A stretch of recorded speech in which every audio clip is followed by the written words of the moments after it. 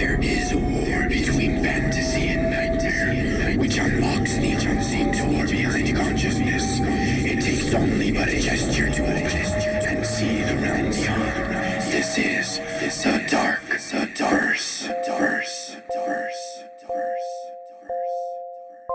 Hello, I'm Sharkchild, and this is The Dark Verse, a collection of my strange works with the sole purpose of sharing with you a unique world of horror and fantasy that will follow you to the visions of your sleep.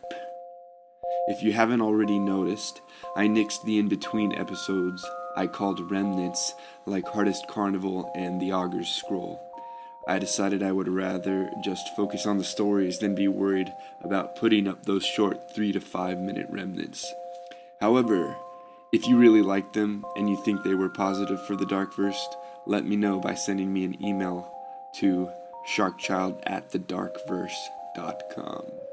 As always, a new episode or story will launch every 2 weeks on Sunday nights. Now it is time for episode 12 of The Dark Verse, and it is entitled Fate.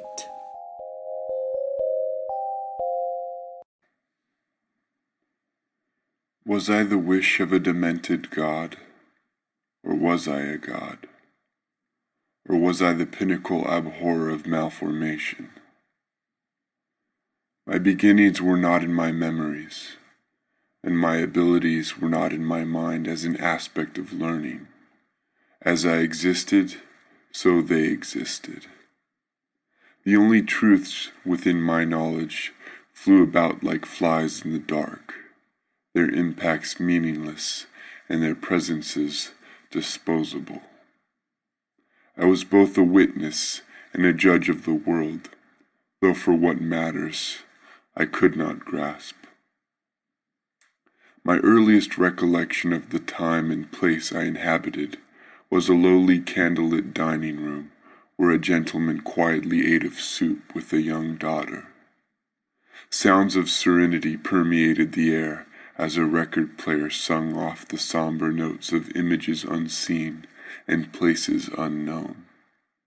The man's eyes wavered with doubt and distress, and as his daughter looked to him for the smallest sign of comfort, there was none.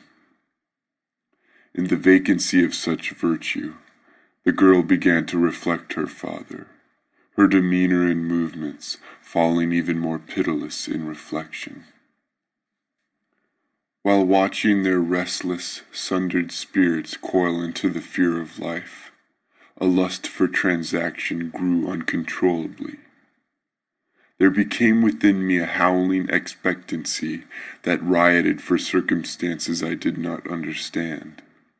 And when the internal nightmare overcame what was my consciousness, I stepped into the gross light of the dining Paris sorrow, and shone my merciless face. Both the man and child replaced their poses with stains of passionate horror. With disregard for his own daughter, the man tried to run from me, but my reach was too long, and my strength was too coarse. I did not know my purpose, or why my purpose ruled me, but my hand became tools, and the means of my art. The humans and their inadequacies became my mediums. A picture arose within my mind for each the father and the daughter, and with those blueprints of creation, I worked on them violently, detestably, and sufficiently. What they became, what I made them, were minions of redemption. They flailed new arms, defied gravity with new feet, scoured matter with new space, and then I ate them. Slowly, enjoyably, and satisfyingly, I devoured their reborn forms while they screamed. As they joined me in body, my guiles returned, and my eyes lightened. Once the event was complete, and my energy was replaced by exhaustion, I sat at the table and mimicked the human character just shortly before portrayed. I ran my fingers along the wood of the table and the coolness of the spoon.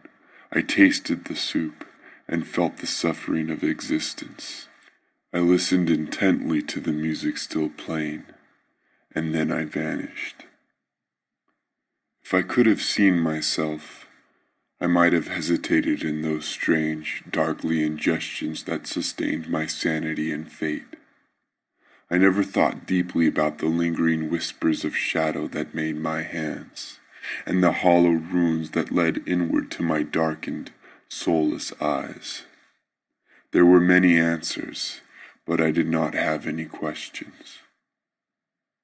I manifested many more times after that first memory, feeding on human depravity in the dark corners of societies. It was never in my control where I went or when I would leave. I would perform my task and then I would be gone. I had no recollections between my appearances, and so I did not know where I went outside of my art. With the consistency of my materializations, I began to understand that my doings were a part of something much greater or more powerful than myself. These notions in my mind created the first occurrence of curiosity I had ever known. It was then that I once sought, doubted, and dreamed. There was a woman sleeping in her clothes on a bed when I next arrived from the secret realm of my origins. Makeup was smeared on her face and streaked down from her eyes. Her breathing was short and cold. Without her being able to flee in fear from my presence, I approached her calmly, standing by her side and staring intently upon her every feature and minuscule shift. I watched her intimately for many moments. In my mind, I saw her image of recreation, but for the first time, I preferred her the way she was. I thought about her dreams, that perhaps something good lingered in a place where she could not control what did or did not happen. When the craving came upon me, it was like erratic disgust. My insides thwarted themselves and manipulated my shape into cunning devils of starvation. The vision I held of the woman began to haunt me and seduce me into the process of my art. I strained to prolong my control and withhold the stranger evolving within me, but my rule quickly began to fade. I backed away from the woman, making a last attempt at avoiding the purpose burned to my existence, and crashed through the window beside me, throwing myself from the building. On the ground below, I convulsed and throbbed. The image of the woman I was to create flared explosively in my head, and I was instantly upon my feet in an irrepressible hunt with my senses and physical control completely lost to the monster of my secondary nature. Because of the plummet from the building, my instincts had been disoriented and my carnal side had become confused. I ran through dark streets in insane haste and intention, looking for a subject of my art without the heed of specificity.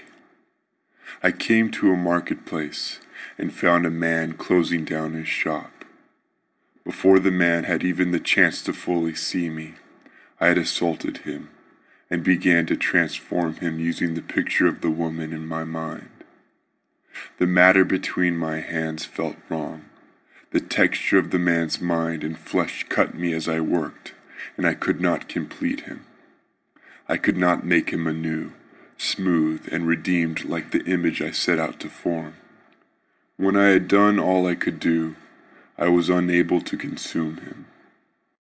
Without the ability of my enraptured self to accomplish its goal, my consciousness flooded back into place and left me instantly placing my hands upon the deformed man's mouth as he yelled out in raspy gasps.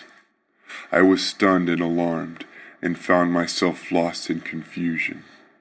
Before long, the muffles of the man ceased, and I removed my hands from his mouth. He no longer moved. Stars twinkled brightly in the abyss above me. Their glittering was resilient, and I wondered from where they came. I looked at them for a time, but when my curiosity had grown tired, I returned to the woman on the bed.